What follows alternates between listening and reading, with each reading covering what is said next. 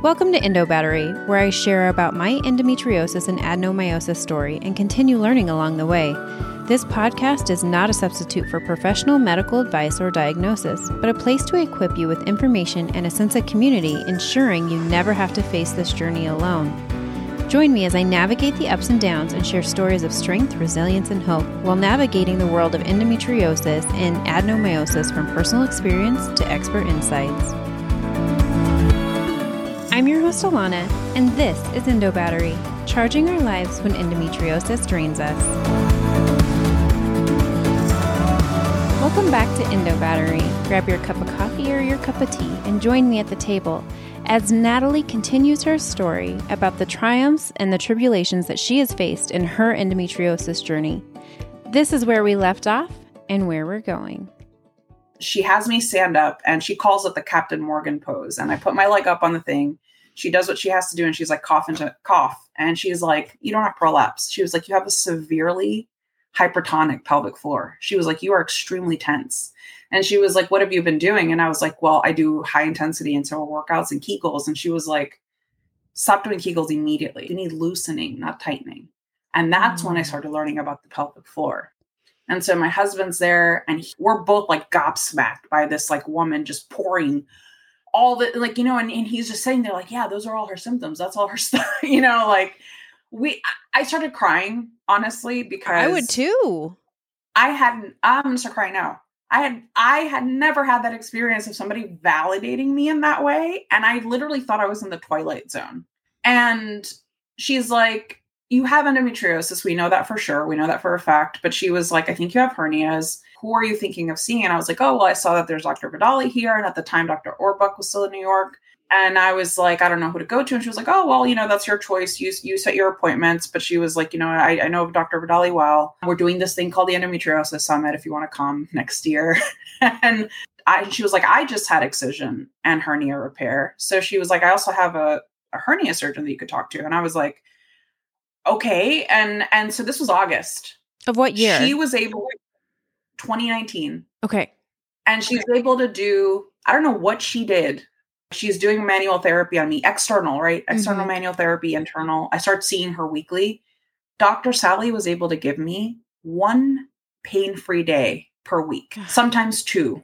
I could have kissed her feet because I had been in so much pulsing, throbbing, raw wound, lime and salt being rubbed into, burning pelvic abdominal pain for so many years that I forgot what it was like to not have pain. Yeah. And so I trusted her and she just was able to keep giving me guidance and advice. And so when I decided that I just wanted to see Dr. Vidali and I couldn't fill his packet out. I got it in August and I was terrified to fill it out. It took me forever to fill it out, not because it was difficult, but because I was like, do I need this? Well, now that I'm pain-free for 1 day a week, maybe it's not that bad. Maybe I can still fix it. You know, I'm still like, I could fix it with diet. I could fix it with exercise. I could fix it with whatever. And then I'm just like, you know what? I'm just going to fill it out. And I'm going to go see the hernia surgeon. I go to Dr. Zoland, who was also part of the Endometriosis Summit faculty. And I brought like an old CAT scan because I know that he usually does MRIs. And he looks at the CAT scan and he's like, oh, wow. Yeah, no. He was like, you have hernias. He's like, the 1, 2, maybe 3. He was like, I'm not even going to do an MRI. He's like, they're clear as day. Mind you, the CAT scan report literally says no hernias because he's an occult hernia specialist. And these are just different types of hernias that you get from endo. From having a hypertonic pelvic floor, a pelvic floor so tight that it's tugging and pulling constantly just from walking. And on top of that, I'm doing like jumping and weights and whatever. You're playing Superwoman. Right. Yeah. You know, and I'm tearing holes into my body and I had no idea. And so he was like, so now I have 2 decisions to make. Am I going to have hernia repair? Am I going to have excision? Am I going to do both at the same time? And I'm reading that you can cure hernias naturally. And again, I'm falling into the same trap again. And mesh is awful. The devil, evil. Mesh will ruin you and kill you. Right. And so I'm like, I don't know what to do. And so I'm talking to Dr. Sally about it. And she's giving me all the information that I need. She's not swaying me one way or the other. She's just giving me the information that I need. I go see Dr. Vidali. he does an intravaginal sonogram. Mm-hmm. And he was like, I think you have adenomyosis as well. And he was like, given your symptoms, he was like, I believe you're a candidate for excision surgery. I believe that you do have endometriosis. And we're going to do some hormone testing because I told him that I wanted a family plan. Nobody had ever tested my hormones before. No one ever does. Even after you don't have a uterus half the time, you can't even get hormone testing. This is a whole nother topic though, but yeah. Yes, it's a whole other hormones. Yes. Oh God. Anytime anybody tells me something's wrong, I'm like, hormones, check your hormones. Yeah. So this is August now, right? In October, my now husband and I go to Japan. The surgery is scheduled. I'm going to do excision surgery first. In Japan, I was wonderful. I barely had any pain. And then that's when I started learning about the mind-body connection, right? How I'm diagnosed with PTSD. And my reaction to triggers is for my body to tense up really badly. So it would make my pelvic floor even worse. And that week I was just able to relax and I was not pain-free, but less pain. Mm-hmm. And I remember coming back, laying on Dr. Sally's table. And I was like, Sally, you're not going to, I call her Dr. Sally. She hates it that I call her that, but it's her Instagram handle. So I can't stop myself from calling her Dr. Sally. She's always like, can you just call me Sally? And so she's like, and I was like, Dr. Sally, you're not going to believe what happened in Japan. She was like, let me guess, you had less pain. And I was like, how did you know? And she was like, there's something about my clients that when they're less stressed and they go on vacation, they just have less pain. And she was like, it just makes sense, right? November comes and should I do the surgery? Should I not do the surgery? Should I cancel the surgery? I'm starting to feel better with pelvic floor therapy. It's getting better little by little. I'm able to walk and take a step and not feel a pulsing, burning, vibrating, throbbing throughout my body. I'm just in other awful pain, but not like that. But it's so funny how we are okay with just a little bit better instead of like feeling not 100%, but even feeling like a human half the time, not just a pincushion. I think I just didn't remember because, and also what I hadn't noticed was like, I've always been very feminine and I love expressing my femininity. Mm-hmm. So I loved wearing high heels and tight dresses and the way that I like to express it. Right. And that was always part of me, but like, I hadn't even noticed that I was in leggings all the time and big flowy t-shirts to hide my endobelly and sneakers, which is totally fine. There's nothing wrong with wearing that, but that's what I had started wearing all the time. And it just wasn't me. Right. And I had lost a little bit of my identity and my confidence and like who I was because I couldn't dress the way that I liked to. And I say this because at the time it's November, I'm just like, it can't be that bad, whatever. And then literally the week before the surgery, I have the worst flare I've had in years. Probably the stress of it coming. Yeah. And I was like, okay, I'm going to do the surgery. Like, even if they find nothing, at least I know that it's not endometriosis and I'm going to do something else. Right. Mm-hmm. And that's what I tell people now. Like, at the very least, you'll know that it's not endo if they find nothing. Right. And like, we both know that 100% of the time, it's like you have endo. Yep. I can't say enough about Dr. Vidali, the staff at the Hoboken Hospital in Jersey. And mind you, this is August to December. This is a very short period of time. Yeah. They were wonderful. I told the anesthesiologist, I was like, you have to tell me when you're going to put me to sleep because I hate being put to sleep. And I was like, if you don't tell me, I'm going to walk off this table. He was very kind and he was like, I'm going to let you know. So my mom's there, my sister, my now husband. I remember going in, waking up in the room and, I'm like a little groggy and I already felt different. And I know that you're under anesthesia and all that, but like I already felt different. And I look at my mom and that moment before I could even ask, did they find anything? Dr. Vidali comes in. He's like, Nathali, hi. And in a chipper self way. Yeah. Yeah. And that's what I love about Dr. Vidali. Yeah. He's so passionate and proud of his work. Yeah. Right. Like, that's the kind of person you want doing surgery. Somebody who's like, I'm going to show you the picture and the video because that's how good I am. You know what I mean? Like what's better than that? And he comes in and he was like, you had your entire rectovaginal peritoneal area, basically where your butt is and your vagina is, especially towards the left. I had masses of endometriosis fibrotic tissue just piled up on top of each other. And I had little clear endo, which was baby endo. I call it baby endo. It's like new growth of endo. Right. That's a good word for it though.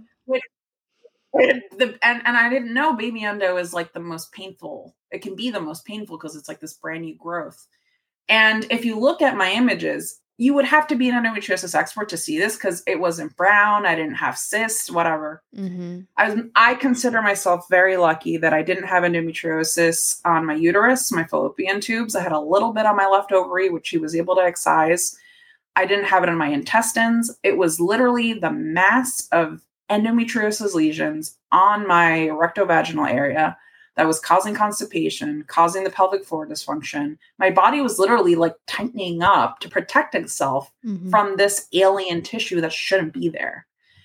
And he basically scooped me out like a watermelon. Like if you see the video and the pictures, like he just kind of cut in like a nice little butterfly shape, all of this massive endo, and everything he sent to the lab was endo.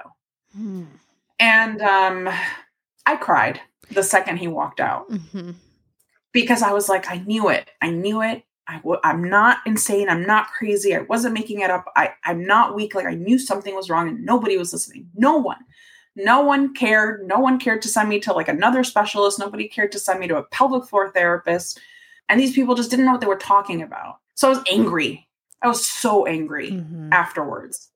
Because it's like I just wanted to take that paper and be like, look, I told you that I was in pain. I told you that I wasn't okay and you didn't listen.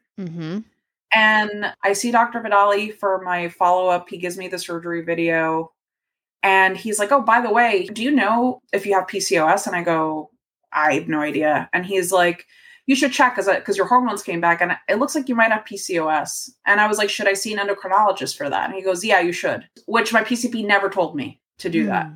I asked once if I should, and he told me no. I go to an endocrinologist. So not only do I now know that I have had this massive endometriosis excision, turns out I had undiagnosed Hashimoto's disease for my entire life, and I had PCOS. I made the decision to not take birth control afterwards because I just wanted to see how it would be like. It was suggested to me that I should stay on it so that the first period wouldn't be so bad post-excision, but I just wanted to see what it would be like. I can't explain how that the endometriosis pain for me was very specifically a raw open wound with salt and lime being rubbed in and somebody just coming every once in a while and just ripping it apart with like razor blades. That's what it always felt like.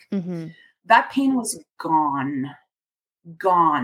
Right now, as I'm sitting here, I do not feel that pain. And I was shocked that it was gone. But then I had horrific, throbbing, pulsating pain in my lower body. And I didn't know why. Or I did know why. Probably the nerve compression. Right. It's 2020. The world shuts down. We don't know when we're going back to our doctors. I had like one session with Dr. Sally post-operation. I could barely commute to work, honestly, even a month in.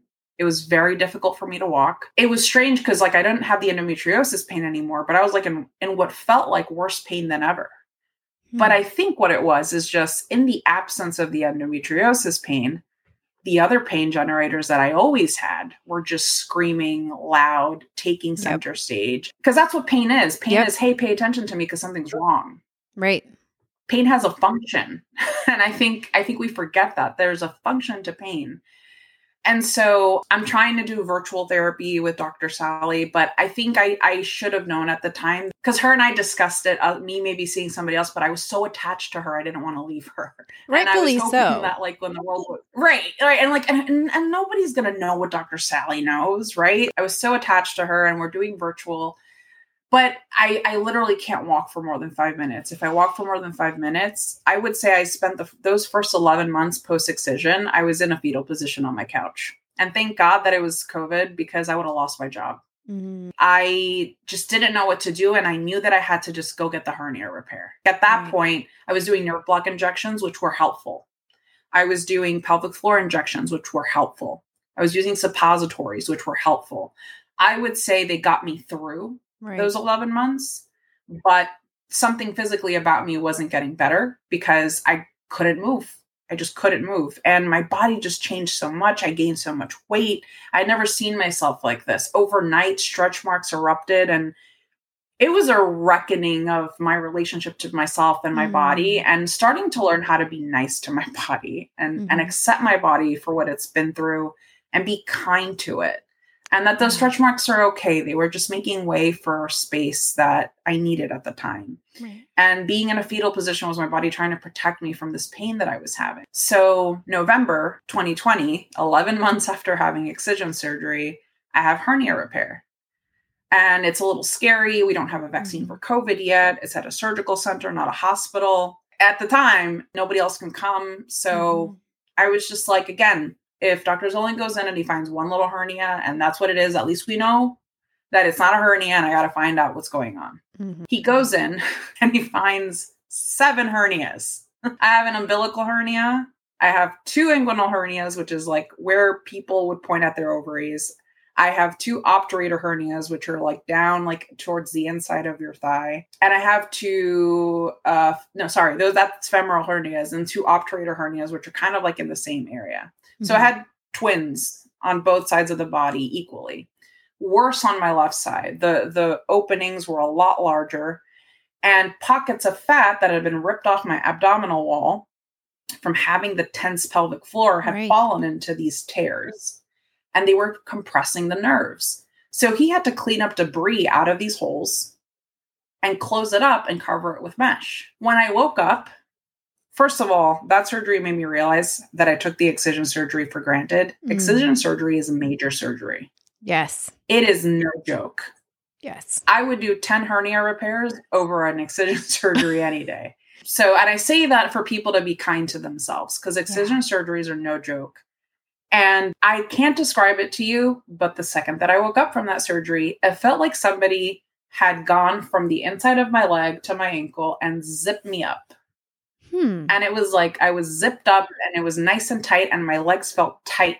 Dr. Zolan comes in and he's like, you had 7 hernias. And he's like, it was worse on your left. He's showing me the pictures. Again, another doctor who's proud of his work. Yeah. And, you know, Sally knows how to find really great doctors. And he's like, you know, he was like, have you ever had issues like not really feeling your left leg? And I was like, oh yeah, yeah, of course. Right. Like sometimes I can't feel my left leg. And he was like, well, that should be better now because you had a really bad femoral compression there. I repaired them all. Let's check in a month. So in a month, the nerve pain is awful. My legs feel better. I feel sturdier. My legs feel like they can move more. But the nerve pain is like out of control. The pelvic floor pain is crazy. How could it not be? Right. I had a major surgery. Then I had another surgery. I didn't have access to pelvic floor therapy. So I start pelvic floor therapy in 2021. I started going twice a week. A few months in, I started seeing a personal trainer because I was just so weak.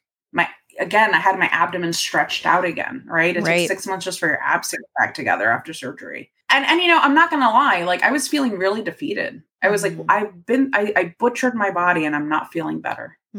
What did I make a mistake?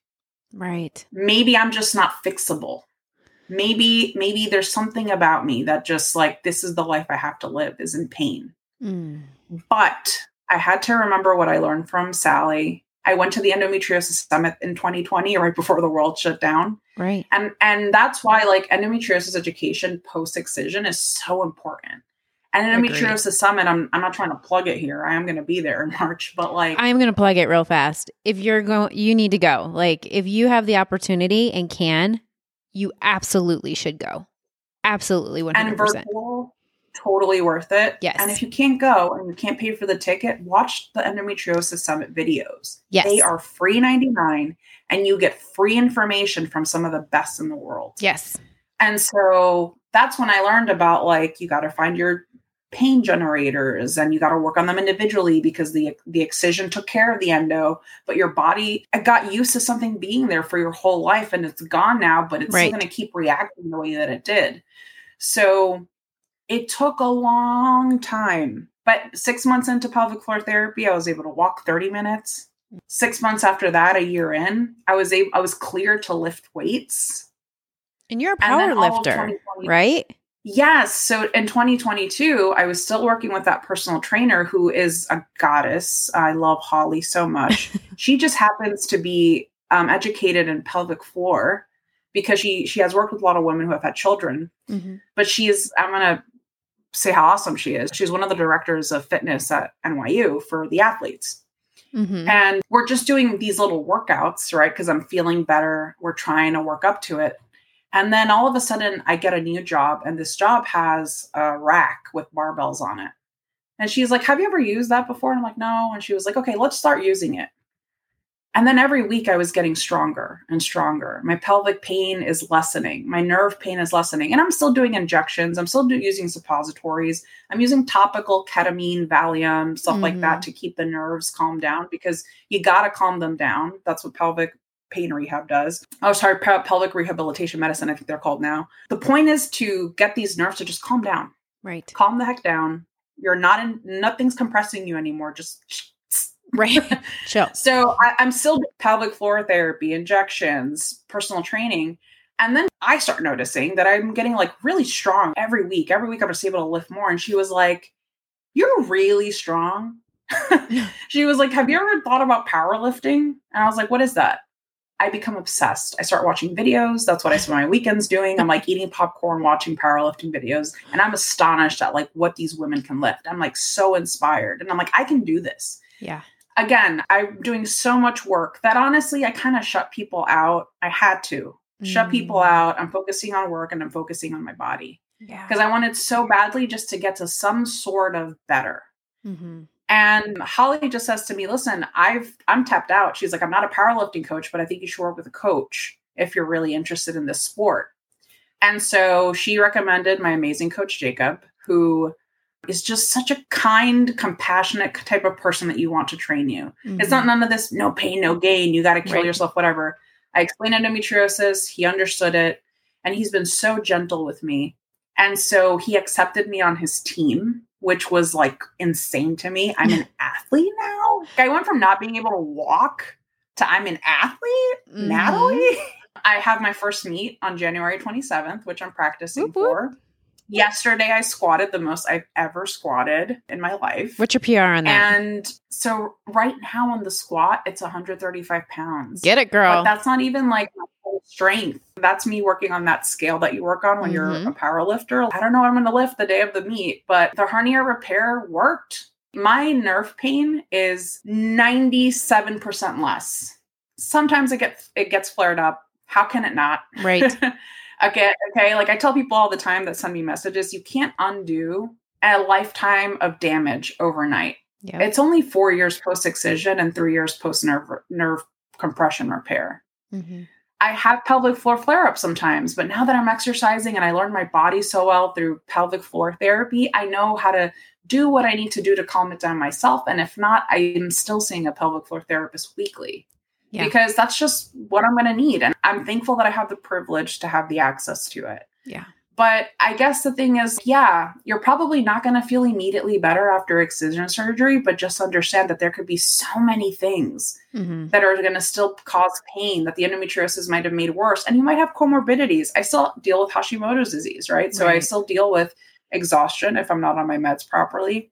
I have PCOS, which I have to deal with my severe insulin resistance there. So there's so much more to the puzzle. There's so much more to the pain puzzle for endometriosis patients. And our bodies are so different. I know people that have excision surgery and are like running 2 months later and they're fine. That wasn't me. Nope. That wasn't me. I just didn't give up. I had hope. I believed in the medical team that I built for myself, mostly through the Endometriosis Summit. And they're the ones that I still have now. And if it wasn't for that community of doctors that care about their jobs, that were willing to all even talk to each other on my behalf, even talk to my personal trainer on my behalf, I wouldn't be where I am. The best advice I could give anybody is like, if you just had excision surgery and you're in pain, I'm sorry, have patience. Yeah. If you're in danger, if you feel like your life is in danger, go to the doctor, go to the ER, go. Right. But what you're feeling may not be endometriosis pain. If it was a proper excision, it might be pelvic floor, it might be nerve compression, right? So that's my story. I went from barely being able to take a step to powerlifting, and I could probably powerlift in high heels if I tried. Yeah, why not? I mean, other than your PT might not like that so much come the following week. But I think it's important to highlight the surgery did not cause the hernias. The hernias were there. Yes, that is so important. That's the biggest question I get. So Sally suspected hernias way before the excision. Mm-hmm. And they were not caused by the excision surgery. They were not. They were there. Like the type of damage that I had and the openings, that did not happen from surgery within a few months. That was years and years of tugging, ripping from having a hypertonic pelvic floor. Right. Which is just bizarre to me that like, because people say, well, how did the endo cause your hernias? I was like, well, it caused pelvic floor dysfunction, and I had a hypertonic pelvic floor, and it was pulling and pulling, and it ripped, and that's how it ended up happening. But yeah, that's a really good point. We suspected that I had them, and I did. I absolutely had it before I had excision surgery. Yeah, for sure. What do you do to prepare now that you're powerlifting? I know it took you a long time, and I'm in the same boat where I have a trainer who is very aware of the pelvic floor. So we do pelvic tilts a lot, 90-90 stretches, making sure internal, external rotation are very important, making sure we warm up properly so that I don't hurt myself. Yes. Those you kind of have to work up to, I think, in a lot of ways. Like it's not something, it's not instant. Absolutely no. I mean, I remember when I couldn't even squat like a 30-pound dumbbell, right? Mm-hmm. And I squatted 135 pounds yesterday. So I know, I'm so excited. It takes time. And that's what I say. It's like this progress is 3.5 years of intensive work on my part, like really committing to doing it, even on the days I didn't want to. And I get it. That you're in pain and you're tired and all that stuff. And you shouldn't feel bad for that. Some days I just didn't do it because I didn't want to. But the thing is, like, it was 3.5 years of work. And after 3.5 years of like really listening to your body, and I mean, really listening, because if it wasn't for endometriosis, I would have never learned to listen to my body. I can feel the separate types of pain. I know when it's nerve pain now. I know when it's pelvic floor tension now. And so before I power lift, or even sometimes in the mornings before I go to work, just I'm going to walk, I'm going to commute, right? I'm going to use the tools that my pelvic floor therapist gave me and my personal trainer gave me. I keep my dilators clean and ready with the lube next to it, because maybe in the morning while I'm doing my makeup or curling my hair before I go to work, I have a dilator in because I can feel the tightness. And I know that if I just go with the tightness starting, it's going to get worse. And by the end of the day, it's going to be much worse than it was before. So I kind of know now I need to use a dilator today, or I need to put a suppository in today. I used to have to take one of those suppositories daily. Now I take it sporadically. Yeah. And when I first started lifting, and it was really funny, if we would start a new training block, a new type of movement, my body immediately would go into pelvic floor flare. And I learned this about myself. So exactly like you said, I do warm-ups that are all about telling my body it's safe, preparing it for movement, telling my body that it's going to be okay, that this isn't going to hurt me. And I know that sounds silly, but I do talk to my body and I'm gentle with it. I'm like, thank you for tensing up because you're trying to protect me, but I don't need it. It's not necessary. Don't tense up. And your diaphragmatic breathing, it's a very simple thing to do, but it's so effective. You're calming your central nervous system down. And I know that for me, that is definitely one of the factors is I already have a diagnosis of PTSD from other things that have happened in my life. Right. And I'm absolutely a person where I immediately get the bodily symptoms from it. That's me. Right. So I will do these warm-ups that are hip openers, pelvic floor relaxers, and just do as much as I can. Sometimes it doesn't work. Sometimes my pelvic floor is upset and it just doesn't want to be nice and cooperative and it's going to be tense the whole time. And that's fine. And after my workouts, I will sit there and do a cool down, right? Crocodile breathing, happy baby, which my husband, every time he sees me in happy baby, he's like, are you calling the mothership? and he's like, wah, wah, wah, wah, wah, wah. And I'm like, yes, I'm calling the mothership with my vagina. That's right. And you'll thank me for that later. Okay. Yeah, exactly. Like only we need to know about this, that do happy baby pose. And I don't care if I do those in the gym in front of people. They can watch all they want. My pelvic floor health is more important than that. And as far as like nerve pain goes, a lot of times, again, I don't really feel it as much anymore. If after my workouts, that's when I do, or before I do those pelvic tilts, right? And thrusts. Just hip thrusts are amazing for rectal tension for me. Oh my God. If I get a nice heavy barbell on me and I do like a really good hip thrust, it'll release that tension. There's something about me where tension on tension just like releases it. It cancels it out. And when I'm not working out, I'll just make sure to like do little things like making sure that I'm sitting in a way that's not making it worse, using my dilators, doing my diaphragmatic breathing. It's just part of my life now. It's part of the process. I don't see it as a chore anymore. It comes natural to me, and being mindful of what kind of shoes I wear, being mindful of what kind of clothes I wear. Right. If I feel a nerve flare coming, I'll try to stop it with sometimes I don't need the stuff from the pain physiatrist, a lidocaine patch over the counter. I could just pop it on there and like stop it before it goes nuts. So I've learned it through pelvic floor therapy, working with a personal trainer, and just listening to my body and what it needs. Mm-hmm. It doesn't always work. It's not always perfect. I'm not always on top of it. I'm human. But for the most part, I'm trying. And that's the most important thing that I can do. That's all you can do for myself. Yeah. That's my days now. And I'm going to say, as I'm sitting here, like these past few weeks, especially when I lift, I feel really good. I've been like 90% in no pain, right? Mm-hmm. I'm having a weird like ribcage pain, nerve pain. I have no idea why. We'll figure it out eventually. That's how I approach things now. I'm like, I'll figure it out. We'll figure it out. Like, but you know the proper channels now too, where it's like, okay, I'm not just not going to just ignore it. I'm going to actually investigate what it is. Okay, I'm going to start with step 1. Is it my pelvic floor?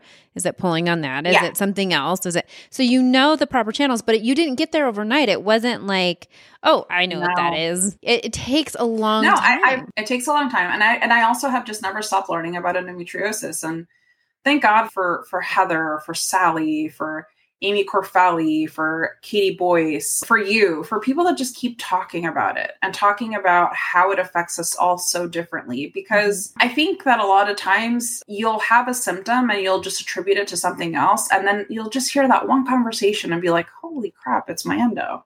Mm-hmm. My endo is the reason this is happening.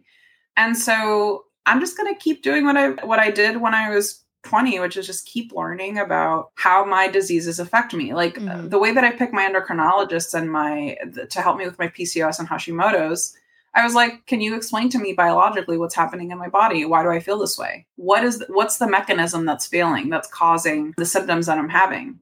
Mm-hmm. I remember there was one doctor who got so offended by that question.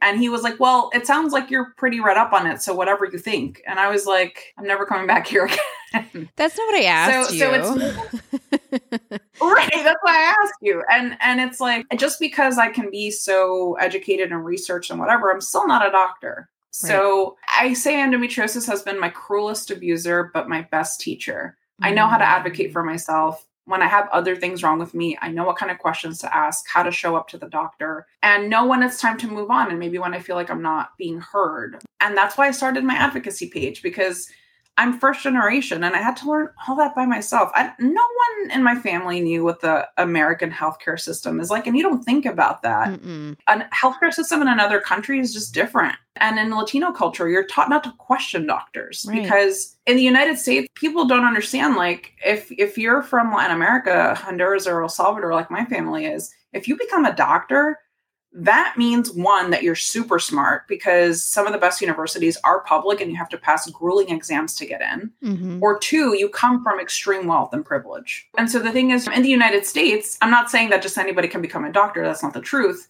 but it is just a little bit easier. Right. But the thing is that prestige and that like mentality of like, you don't question that type of authority is ingrained in you as a kid.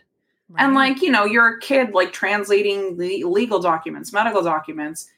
I literally took a job at a health insurance company when I was like 25 just to learn what health insurance was like. That's because I didn't understand it. I didn't learn what health insurance worked like until I took a job at a health insurance company. And now I know. And I know that it's a whole mess. We're going to have another part 2 on that because that's a big, you didn't know you opened up that can of worms, did you? Yeah, no, I didn't. But like a lot of things that I've done in my life, I just did them to learn about them because I had no other person to turn to. And I tried to look for mentors, but I think I realized like so many of us just don't really know what we don't know if we're not dealing with it, right? Not everybody's in chronic pain, so they're not going to know how to navigate talking to doctors. College, again, I did that on my own. I wish somebody would have told me you could transfer to a different university. You can do all these different, just because you studied psychology doesn't mean that's what you have to do for the rest of your life.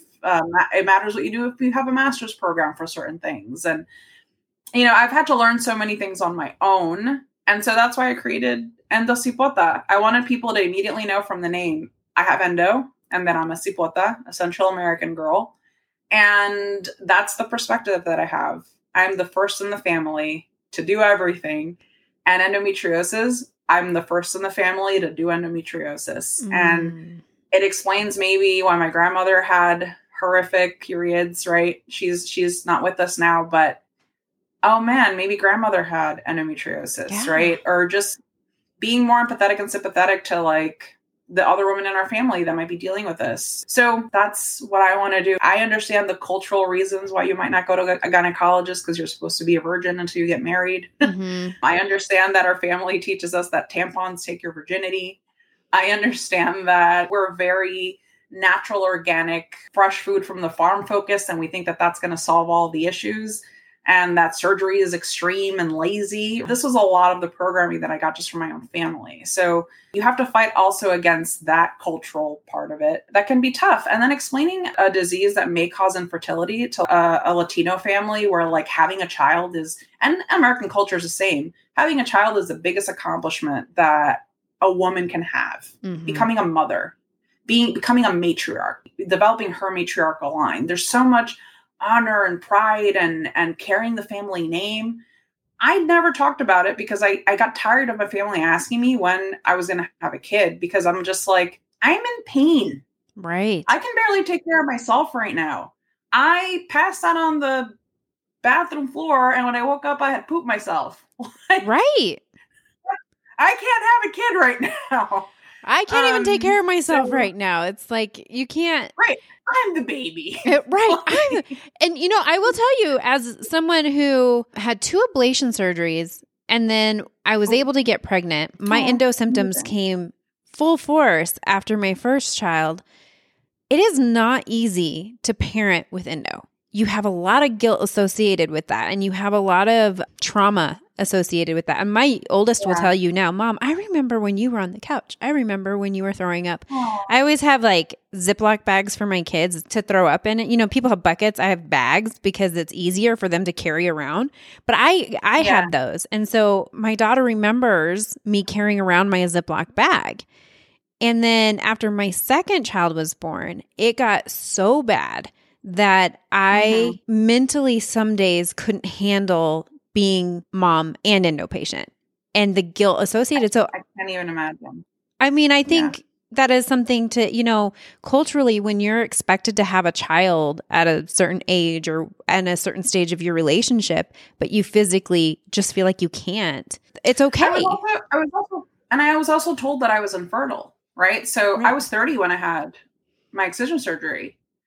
And Dr. Vidali was like, you're fine. You could totally have kids. There was no physical damage to your sex organs and your AMH is fine. I had already prepared for a life without children. Right. And then I met my husband who made me want to have kids. And we're going to hopefully try soon, but it's a sensitive topic, right? Right. Just like you explained, right? Like even if you have endometriosis and you're able to have children, it's still a very difficult conversation to have because I've heard from a lot of moms that they have this guilt. I admire you because I just think like how lucky that those kids have an endo mom because you're somebody who is going to be so compassionate and empathetic to when they're in pain or they're not feeling well. Yeah. And you'll know to just pay a little bit more attention to that detail. And when it comes to their medical care, oh my God, who better than you? I think it's a privilege to be loved by an endo mom. So I think you're awesome. And I think those kids are very lucky, even if they have those moments that they bring up where you might feel guilty. So thank you. That's I think it's a great way to put that. We have a strength that not everyone does. So yeah, that's a great way to put that. Thank you. That was a little confidence booster, but I'm still saving for therapy for them, just for other reasons. I mean, listen, it's like I told my therapist, I'm like, I'm so afraid of messing my kids up, that I don't have. And she was like, that's okay. There's going to be a therapist for them too. Yep. Yep. For us all. And I was like, good point. Yeah. I was like, the therapist can fix it. That's right. I'm saving for it. It's fine. This has been so fun to sit down. I feel like we need to do like a part 2, part 3, part 4, part 5. I mean, we'll do this again because you're a wealth of knowledge, but your compassion and your background and your story, it highlights just some beauty within the endometriosis community. In the disease that is not beautiful, you have created such a beautiful outlook about it. And just the way that you have navigated that, even though it's been tough, is impactful. Thank you. Oh my gosh. Like, I'm going to turn red here. Thank God I have makeup on. No, I've been following you for a while anyway online. And then it was like, hey, we had connected and I was like, you are just a really sweet, sincere person that has a lot to offer so many people. And that's why I'm so excited that you're doing your new publication posts. I'm really excited for those. It's just going to be Latinas who are Christian like me. It'll be in English. And Perfect. I eventually I do have some stuff in Spanish and I will always speak Spanish because I am bilingual. But yeah, no, these will be in English. So even if you're not Latina, you're more than welcome. If you have endometriosis and you want to hear from somebody else who has endometriosis, how they're navigating college, career search, self-advocacy, how to find the right doctors, come and sit with us. You're more than welcome. Yeah. And that's the chronic RBF was what you're starting. That's the name of my newsletter. Yeah. Because I always got accused of having resting bitch face. And I was like, I was in pain. Yeah. That's all it was. I didn't think I was better than anybody. I just literally was trying not to fall off my chair and pass out. I was pretty irritable. My mom will tell you. Actually, she came on the podcast and she was like, you were pretty irritable. I was like, I was, but it was because of my pain response to. How could you not be? Right. You're in pain every second. Like, how could you not be irritable? That's why I have so much compassion now for anybody. Like, anytime anybody tells me, like, I hurt my back, right. I'm like, I get it. Sit down and relax. I'm going to baby you. Mm-hmm. It's going to be okay. You can come my way and baby me any day when I hurt my back. I will happily do so. Okay, perfect. Natalie, thank you so much for taking the time and just spending that with me. I just really appreciate you. Thank you. Oh, I appreciate you too. And your podcast is badass. Thank you. So thanks for all the work you do. Oh. I can't imagine how much work it is, but I'm sure it's a lot. It is a lot, but it's worth it when I know that people have been helped. It is totally worth it. Every for sure. hour. Until next time, everyone, continue advocating for you and for